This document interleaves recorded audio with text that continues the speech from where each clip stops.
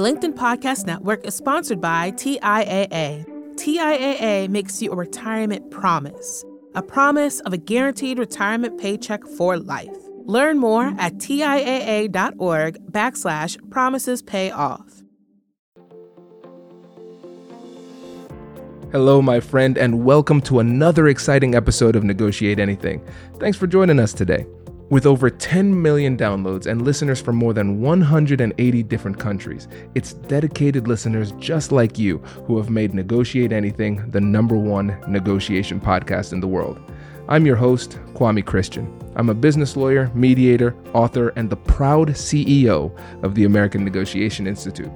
Now, before we get into today's insightful conversation, I have a golden opportunity for those of you who recognize the power of negotiation in your professional lives. Have you ever found yourself wishing that you could navigate those high-stakes conversations with more confidence? Or perhaps you're looking to empower your team with the art of persuasion and conflict resolution. At the American Negotiation Institute, we've crafted specialized keynotes and workshops tailored for those very needs. We've transformed the negotiation skills of professionals worldwide, and we're eager to do the same for you. We believe the best things in life are on the other side of difficult conversations, and our goal is to help you improve your lives and the lives of those around you, one difficult conversation at a time. Don't let another challenging conversation leave you second guessing. Click the link in the description to discover how we can help you find confidence in conflict, negotiate better deals, and have stronger relationships. Because in the world of business, every conversation counts. And now, without further ado, let's jump into the interview. Brian, thanks for joining us today. Happy to be here. So how would you get us started by telling us a little bit about yourself and what you do? Sure. Brian Calabro, live here in Dublin, Ohio, not too far from the director here himself. I'm a director of sales for a global packaging company located here in North America. And we are very large provider of all types of flexible packaging, kind of all across the gamut of packaging in general. So, listeners, just full disclosure, Brian and I are buddies, so we're neighbors, and we're using this as an opportunity to hang out in the middle of the day and also talk about things that we like to talk about. So Kai and Brian's son Adrian, they're best friends. They've on soccer teams and flag football buddies, teams, classmates, crushing the competition. Right. It's been fun. And so today we're going to talk about cultural intelligence in negotiations. And this is something that's really important, but I think not talked about enough. And I mean, I have to take some responsibility for it. We have 800 episodes, and I think we've talked about it like 3 times. So unforced error on my part, but we're doing our best to overcome that. Right. Not sure if this is going to hurt or help, but we're giving our best shot either way. We'll see. So when you think about cultural intelligence in these negotiations, what does that mean to you? You know, I think it's truly trying to understand at a fundamental level the person on the other side of the negotiation table, not just the goal you're trying to accomplish, but it's, you know, connecting. And I think, you know, what I love about the business world and negotiation is it brings in people from all walks of life, all areas of the world, and, you know, kind of gives us a forum to get to know each other, express our thoughts and our ideas. And I think, again, really trying to connect on a fundamental level is super important, and really trying to understand the nuances of kind of what makes us all different from a cultural perspective, from a professional perspective, personal lives, where we're from, tying that all into what is the kind of common ground goal that we're trying to accomplish here at the table. So it's very interesting. Absolutely. And I love that you started off with understanding the person. And you specifically said we want to understand the person and connect, not just focus on the goal. And I think a lot of times we think about empathy and understanding just as a means to an end for the actual negotiation. But it's more than that. Just human to human, we need to connect. And we're not thinking of them just only through the lens of the culture that they're in. We're getting a better understanding of culture so we can get a better understanding of them as a person. I think that's such an important place to start. Maybe this is a fault, but I truly can't help myself in the fact that, you know, most of my clients are my friends as well.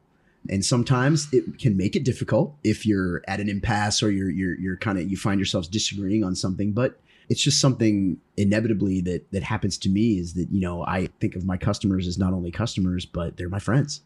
And, I want to connect with them. I want to get to know them. I want to understand what's happening in their lives, in and outside of the professional space. So in my opinion, it's helped me, especially when it comes to having difficult conversations and having, kind of more tense negotiations, that I have a connection. Yeah. And you know what's really funny about hearing you say that? I didn't need to hear you say that to know that's the way you approach it. Because you know me. I know. Listen, okay, everybody. I'm sure this will come out at some point. Like Brian and Ashley, their house it's the party house on the block. Everybody hangs out there. Everybody's Brian's friend. So I'm not at all surprised. We've had to negotiate with law enforcement maybe on more than one occasion. Listen. Nothing dangerous. Just maybe a noise ordinance or two. But. It's so funny. Every weekend. It's so much fun. But it makes so much sense, man, because again, for us to be able to get to that level of friendship, we have to have some kind of understanding, just as a person. You don't get to that level of rapport by accident. Right. Like it takes a deeper understanding. Absolutely. And what's cool about your approach too is that this isn't just based on some kind of kumbaya type of methodology where you're saying like, hey, we should just love on each other because that's what people do. That's a nice thing, but you're an international businessman. Like you have high level conversations with a lot of money on the line, but we're still starting on that personal level, actually understanding the person. And one of the things we were talking about before is that when it comes to your level of cultural intelligence, you've had to earn it through the school of hard knocks, through experience. Can you tell us a bit more about that? Absolutely. Through personal experience, professional experience. But, so in my career, I've had the luxury of, working in the packaging industry. It's interesting because it kind of exposes you to all different parts of the world. Just by the sheer nature of what we do and who we do it for, you can find yourself in some really interesting places and meeting really interesting people. So I've had a couple of experiences in dealing with some colleagues from Europe and just knowing it, well, not knowing at the time, but knowing now, just how much culture plays into the way people perform and behave in the business world. And you're truly a function of your environment and where you're from and who you are as a person. So one example in dealing with some colleagues from Great Britain, from the UK, I didn't know that, typically business setting over there, they like to chit chat for, 10, 15 minutes before any business is actually discussed. And, if you skip over that part, it's rather offensive to them. And so, as Americans, I feel like, we're always in a hurry and we're always tied really hard to our agendas and we're stacked with meetings and, we kind of want to cut right to the chase and jump right into the, to the meat of it. And, my colleagues in the UK politely told me that, that's really not how we do it over here. We like to talk a little bit and get to know each other and, kind of set the stage. And I thought that was really interesting. And so now I try to, even when I'm not dealing with the Brits, I try to do that, before hosting a call or before hosting a meetings, let's take 5 minutes and just talk and how you doing? How's your family? How's everything? How's your weekend? How are the holidays? Your vacation's coming up, because at the end of the day, to your point, we're just still people, right? And we're still trying to connect, person to person. There's always time for the business, right? So that was a UK experience. And then dealing with some colleagues from Italy and France, where it's seemingly a little more laid back, great people. And I love dealing with my colleagues from those countries, but it's not uncommon for them to be casually late to a meeting, 10, 15 minutes. And again, as Americans, we are very much prompt and on time. We try to be, and that's kind of a sign of respect and everything over here in our culture. But over there, it's very common to be 10, 15 minutes late, very casual, and it's openly accepted. So it took me a minute to realize that it shouldn't be offensive.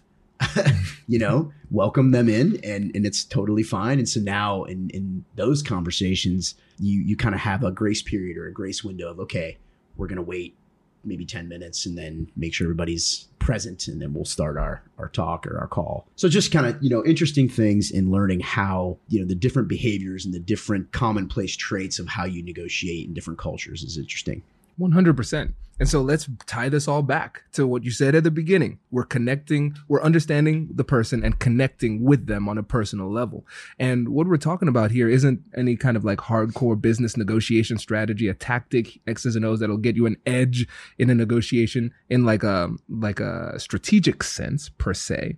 but we're recognizing that deals and conversations and relationships are much better when we have a strong relationship as the foundation. And two things that you mentioned a couple of times. So you talked about respect and offense and unintentional disrespect, because we perceive it as disrespect if somebody's late. But if we have a better understanding of the cultural context, we realize it's nothing personal about us. Correct. That's just the way that they do things. And then when you were talking to your friends from the UK, they felt a little bit offended that you wanted to go straight to business. You weren't trying to be disrespectful. That's just the way that you operate. And it's interesting, to your point, I thought I was being respectful of everyone's time. And it is actually ironic that, no, we appreciate that, but we kind of do this little social thing before we get down to business here. So yeah, it was absolutely, I chalked it up to, rookie mistakes in terms of negotiating internationally, but taking those learnings and now kind of applying them. Hello, my friends. Before we get back to today's episode, I want to ask you a question. Have you ever wondered how to elevate your team's negotiation game and how you can help the folks on your team have better, difficult conversations?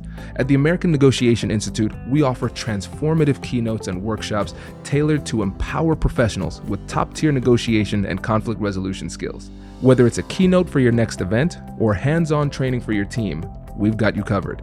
Don't just negotiate. Master the art with the American Negotiation Institute. Click the link in the description to find out more. Elevate, negotiate, and succeed. The LinkedIn Podcast Network is sponsored by TIAA. In the last 100 years, we've seen financial markets swing, new currencies come and go, decades of savings lost in days, all showing that a retirement plan without a guarantee, quite simply, isn't enough. So more than a retirement plan, TIAA makes you a retirement promise. A promise of a guaranteed retirement paycheck for life. A promise that pays off. Learn more at TIAA.org/promisespayoff. Hi, I'm Tomer Cohen, LinkedIn's Chief Product Officer. On my podcast, Building One, we dive deep into what it takes to build great products. Recently, we had Zach Perret, the CEO of Plaid, and he shared about his struggles building a financial app for consumers and how he was able to turn it all around with a critical pivot. Take a listen. I personally couldn't resonate as much with the consumer set that we were trying to reach. I just didn't have that level of empathy. When we made the shift to building a B2B product, though, I was building the product that I wanted. My co-founder and I were creating the product that we wanted ourselves, and we had so much empathy for what that product was. Such a great insight. In that sense, we got lucky because we were creating a thing for ourselves. And then the people that we were talking to also had the same problems we did. They were fintech developers. We'd been a fintech developer. We've been trying to build a fintech product for a year. And so we had such deep empathy. We had such a clear ability to... If you want to hear more of Zach Perret's story and the lessons that follow, listen and subscribe to my podcast, Building One.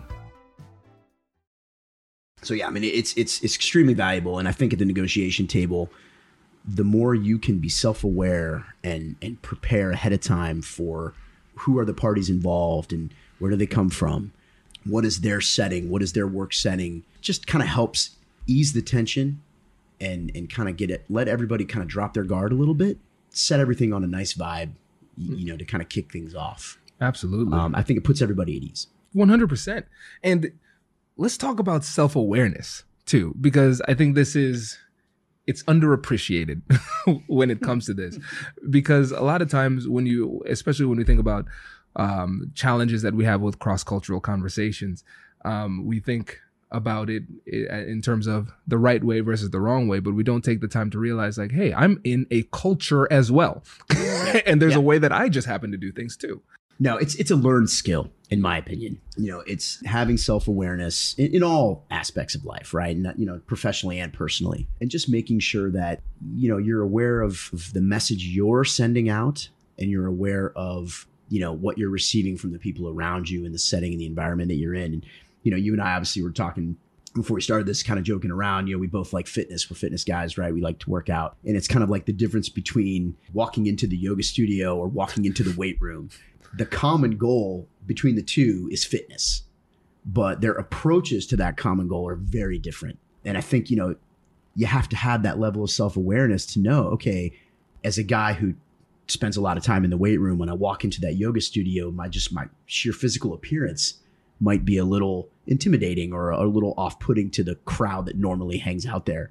So maybe I dial my intensity back a little bit, make sure that I'm smiling a lot and make sure that I'm, friendly and not grunting as I'm going through my workout. The things that you might do in a weight room that are completely acceptable, might be a little off-putting to the yoga studio. And then like vice versa, when that person who probably does a lot of yoga walks into the weight room, they're probably feeling intimidated already, and making sure that, you're not adding to that fear and that intimidation, as someone who's there a lot. I think it's important. And I think it's just, it all starts with kind of this basic level of self-awareness. 100%. I love that example too, because it shows us that culture comes in different ways. Because we think about big C culture, which is like geographic, nationalities, those types of things, where we have this country compared to this country. But then we have small C culture, which could exist within a community. The general way that we do things at a yoga studio versus at a gym, right? The presence that you bring is going to be different. Like at a gym, you're often trying to take up space. Yeah. And there's a bit more of a respectful, more community-focused vibe that is completely different in a yoga studio that you have to learn. Yep. And I think a lot of times when it comes to cultural intelligence, one of the most important things for us to know about it is that if you're culturally intelligent, it doesn't mean that you have all of the answers. It's that you are humble and self-aware enough to know that this is a point where you should stop and ask a question. Absolutely. No, I think it's having the ability to recognize I may be in a position where I can learn some things by asking some questions, or just stop talking and just listen. Mm-hmm. Right. And just kind of picking up on the behaviors of the people around me. And it's just, it's kind of checking that a little bit of that arrogance of, well, I know what I'm doing. I've been here before. This is where I hang out all the time. Take a little more observatory approach, and kind of take it all in, if you will.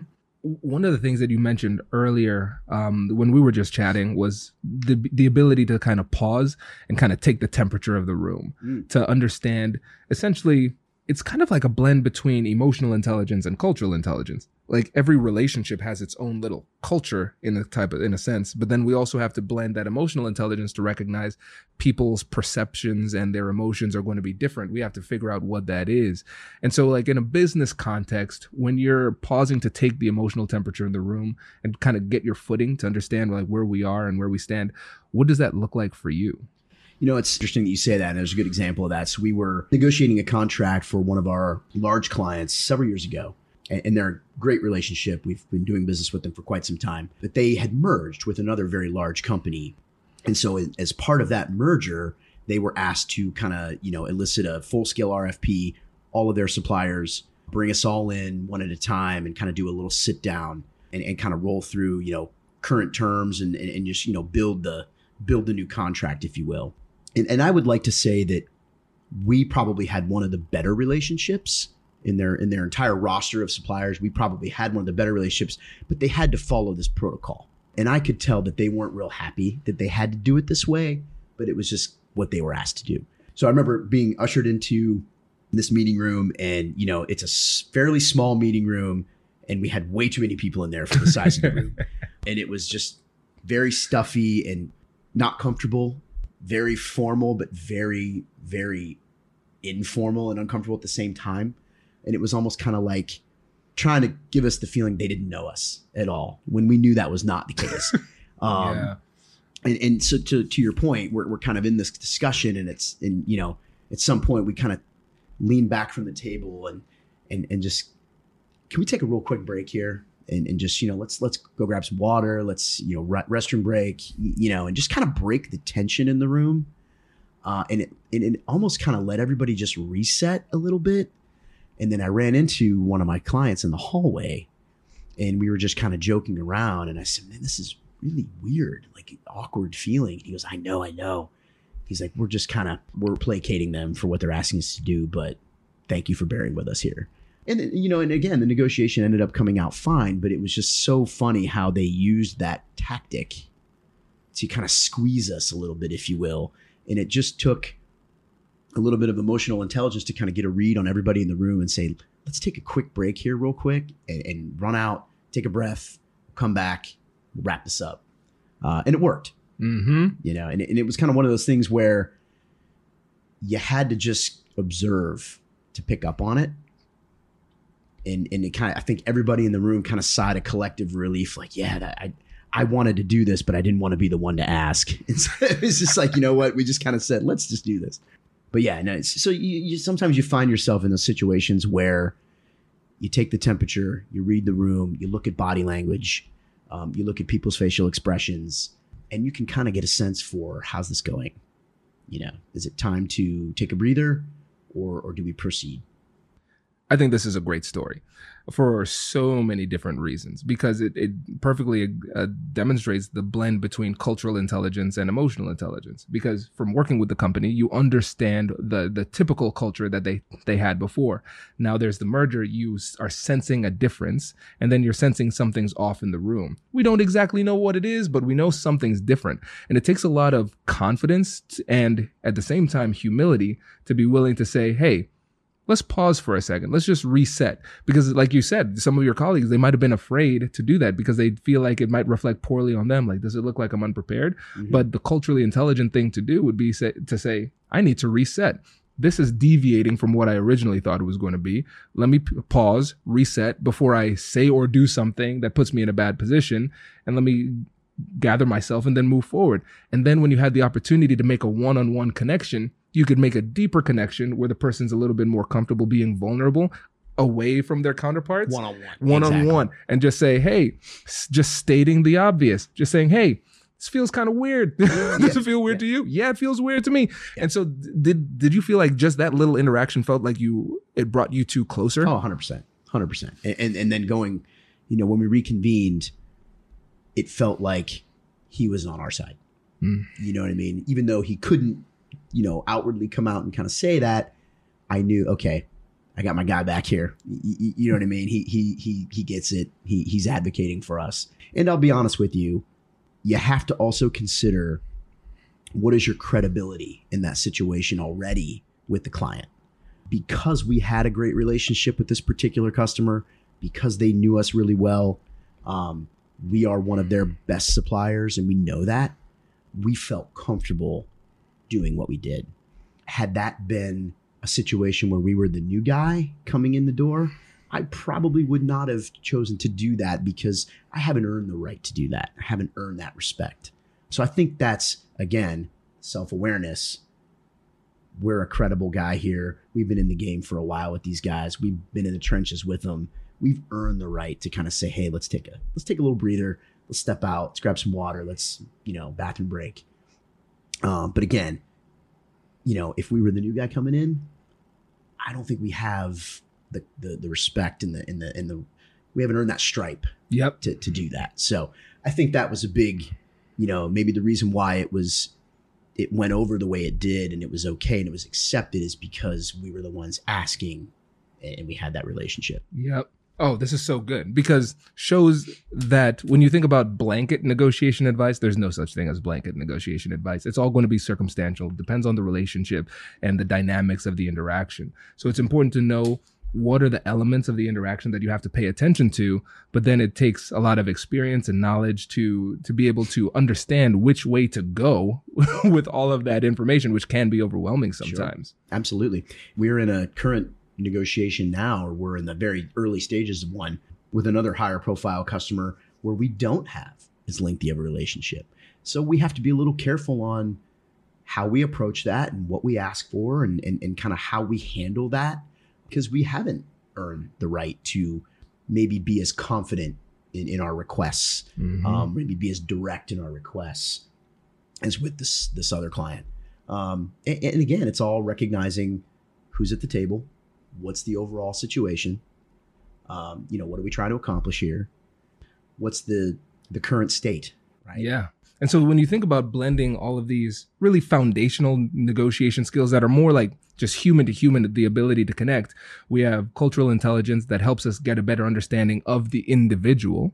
We're not just stereotyping them. We're understanding the cultural context and know them a little bit better, right? And then over time, you continue this iterative process, build more trust, and the relationship gets better And then you get to a point where you can be a little bit more confident and assertive with your request because you've earned it, like you said. Absolutely. And so your negotiation strategy will change along with the depth of the relationship. 100%. And the deeper the relationship, the more assertive you can be with the requests, because now the relationship is strong enough to handle that. Exactly. And I think it affords you the ability to take some liberties. Not in a disrespectful way, but it affords you the ability to take some liberties that you might not otherwise take. I would, in looking at a negotiation with a 10 plus year relationship versus, a 1 year relationship, there may be some requests and some things that I would like to either take out of the contract or add it into the contract that I feel comfortable asking for in that 10 plus year relationship. In the 1 plus year, I may just have to kind of roll with what's on the table until I've earned the right to make some changes. So, and again, I think it's just, having that awareness to know when it's appropriate to ask and know when it's not appropriate to ask. Yes. Oh, this is so and I think, good. And I think the client appreciates that. Mm-hmm. If they have any level of self-awareness themselves, they're going to appreciate, thank you for recognizing that you didn't have the right to ask. Yes. You know what I mean? Yeah. And so let's go deeper into this because it's so fascinating. So let's add a little wrinkle to this that doesn't exist, but just for the sake of this thought experiment. So let's say there's a junior salesperson who's following you and they see the way that you've interacted with a bigger client that you've had a 10 plus year relationship with. They're like, okay, yeah. So Brian made this confident ask. That's what I'm going to do in my next call with the person I just see where this is going. Yeah. Absolutely. And again, it's a great call out. And I think self-awareness comes with experience. Yeah. I've been doing what I do now for, almost a little over a decade. And it took a while to get comfortable with that. Right. And I won't lie. Sometimes it's a title, mm-hmm. Sometimes at a certain title, you don't feel comfortable asking, and it may not be appropriate to ask for certain things. There are times when, we'll be in a context of something and I say, you know what, I think we need to add a little bit more horsepower to this conversation or a little bit more horsepower to this meeting. I'm going to pull in a couple vice presidents here. I'm going to pull in one of my C-level suite, executives. It's all about appropriate, right? Mm-hmm. And who has the appropriate, kind of clout to ask for something like that. And it may be something where I know exactly what we need to do. I just don't feel comfortable being the person to ask for it. Yep. Right. And so, you're kind of playing the hierarchy game there a little bit, but in the business world, I think it's still a very legit thing. And some companies very much respect that. And unless you have a certain acronym in your title, you don't get to make requests, and that's still a very, real, viable thing. I'd like to think that as the younger generations come in, that's changing a little bit. I think merit is based, more now on, what you can accomplish and what you can get done as a group versus, what title you carry. But, it's just, again, being self-aware to know, hey, am I the right person that should be asking for this, or do we need to pull some other people in here? Bingo. Yeah. And again, you have to, when you think about this through the strategic lens too, this is something that has a significant impact on not just the quality of the outcome, but the quality of the relationship, and cultural intelligence will play a big role into that too, because you have to consider how the other person will perceive the message, right? Because sometimes it is the messenger, right? Not the message, the messenger. So it's like, okay, will they think it's disrespectful if I ask for it?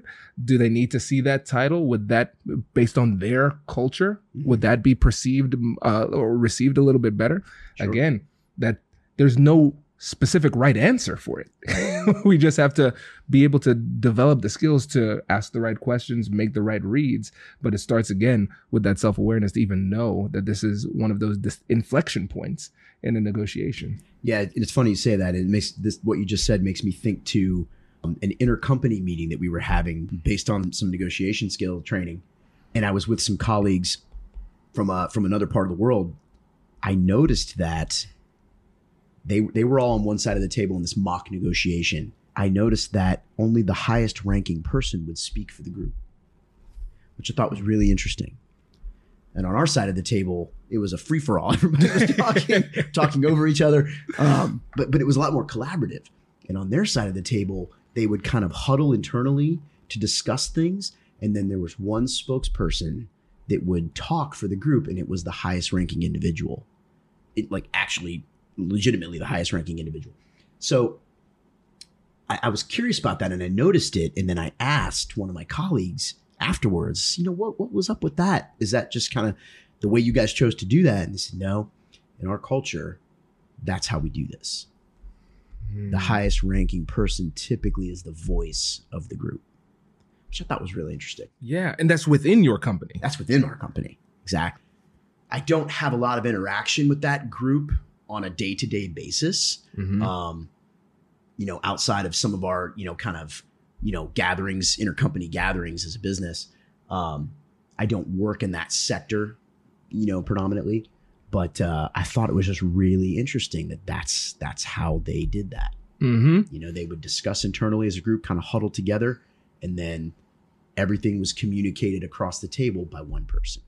And that was the highest ranking individual there. So it was sort of like, I almost kind of equated it to like the military, and like the general will speak for the troops. Yeah. Right. The troops, everybody kind of collaborates and discusses things internally, but the outward communication to the other side is from that highest ranking individual. So fascinating. Yeah, it was really fascinating. And then, it's just, and that's interesting. I wonder how that plays into ongoing negotiations. And, I would assume that same culture that's probably true in, other organizations that they work with, but then you take it outside of that culture and it's just, it's kind of interesting. Yeah. And I don't know if I was the only one that noticed it. Right. On our side. Now, this is good. Okay, so check this out. So one of the words that you used about 4 or 5 times in that response was interesting. And then you said, I wonder how it would play out in other situations. So one of the 4 elements of cultural intelligence is CQ drive, like cultural intelligence drive.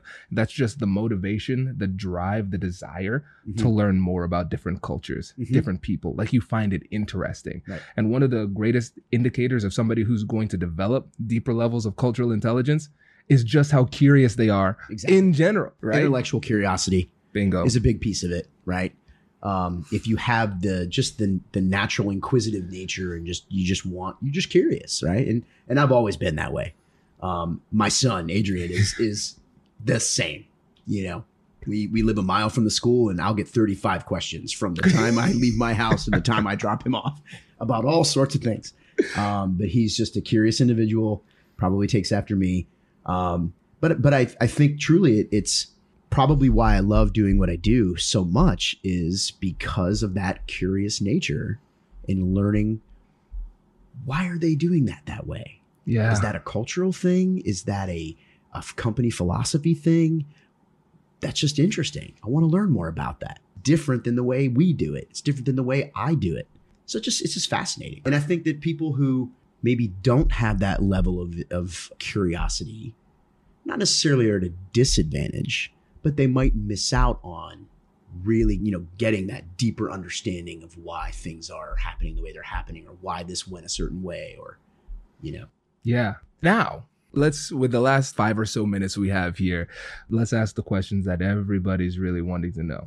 So for Brian and Ashley Calabro, as the gathering place, you are the cultural center of our neighborhood.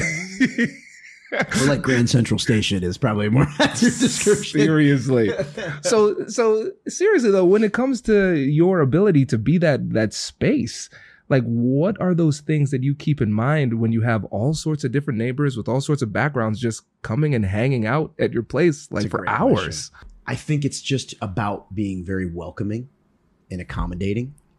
And it's just like, hey, everyone's welcome here. We love all of our neighbors for a variety of different reasons, from the arrangement of the chairs on the driveway around the fire pit to the music that's playing to the beverages that are around. It's just like, hey, help yourself, come in, relax, enjoy yourself. We like to think of our neighbors as our family, our extended family.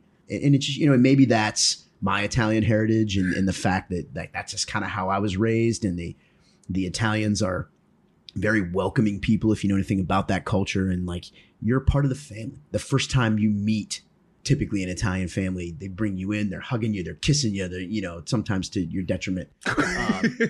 But that's just how they are. They're very welcoming people, you know, and they want you to feel welcome in their home. So I think that's just an extension of kind of how we are. And we truly enjoy it. We love it. You know, that's why we always are volunteering to kind of host the gatherings at our place and you hope everybody comes down and brings what they want to bring and brings their unique personalities and stuff with them, right? Man, it's cool. It's something I really admire. Now we're just going to have to figure out how we can stay, you know, coherent enough to remember everything that we talked about. Because that's been a problem ongoing, at least for me. You know, you're like, better at it than I am. But, we had great conversations. Don't remember a thing. Exactly. Let's have everybody back. We're probably having the same conversation over and over again because nobody can remember what the hell we're talking about. It's so much fun. No, man, I really respect it. We appreciate it because like, when we moved into the neighborhood, we're like, okay, well, we moved in the middle of COVID. Yeah. So like everybody was distant for that purpose. But yeah, it was really cool helping us to get acclimated to the neighborhood. Absolutely. You know, so we appreciate that. I think everybody else does. So yeah, it's impressive, man. No, we appreciate that. And we love you guys. And it's been so much fun just, you know, kind of watching you guys meet the other neighbors and kind of, I always enjoy, one of the things I really truly love is being a connector. I really enjoy when my friends meet other friends through me and connect. Bringing you guys over and then having you meet some of the other neighbors. And then I think I saw you talking to my next door neighbor across the street for like a half an hour. Yeah. Like the newest new people, right? That was you guys like a couple of years ago, you know, and you probably wouldn't have met him otherwise. Yeah. And that's just cool, you know, and then hopefully you two now have a connection and, you know, who knows where that goes. Yeah. Right. So I think it's just fun to be like the hub and just, you know, just a connector of people. You know what's funny, Brian? It's not until you said that, because you said you like introducing people to new people. You're the reason I know people in this neighborhood. I don't think I would know anybody. Yeah. Wow. And it's just, you know, I enjoy that. I really do. I think Whitney has met some people through Ashley that you know, she may not have otherwise crossed paths with. And now like she knows her sister and like they're talking and you know what I mean? So it's just, it's cool. And it's, you know, wow. Yeah. Okay. So this is sometimes I make notes in the podcast that I can review like later so I don't forget. Yes. So you're the reason we know anybody in the neighborhood. And then you're also the reason for Kai's best relationship in the neighborhood, Adrian. And then you're also the reason that Kai's on these awesome football team, like the flag football team and the soccer team and everything. Absolutely. Who knows? He might have been on a losing team, Brian, otherwise. Might have been. So this is cool, man. Well, I appreciate this. This was great. I think there were a lot of great takeaways. Listeners, a lot of fun. Yeah, man, I appreciate you coming down. And listeners, make sure to connect with Brian on LinkedIn. Is the best place. I'm trying to get him into the social media game. I'm trying to get him to start a podcast. Listeners, if you liked this episode and you're like, hey, I want to learn more from Brian, connect with him on LinkedIn and be like, hey, bro, start a podcast.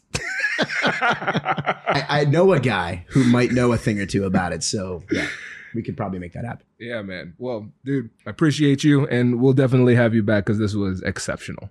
Can't wait to do it. Appreciate the opportunity and look forward to the next chat. Congratulations, you've just joined an elite club. By listening to a full episode, you're now officially on the Negotiate Anything team. So welcome aboard. What most team members do is they subscribe to the podcast because that allows them to automatically get the latest episodes of the show. The best things in life lie on the other side of difficult conversations. Keep learning, keep practicing, and keep getting better. Your relationships will improve, your career will soar, and you'll have the confidence you need to get the most out of these crucial conversations. Again, thank you for joining the team. We're excited to have you, and I will see you in the next episode. I'll catch you later.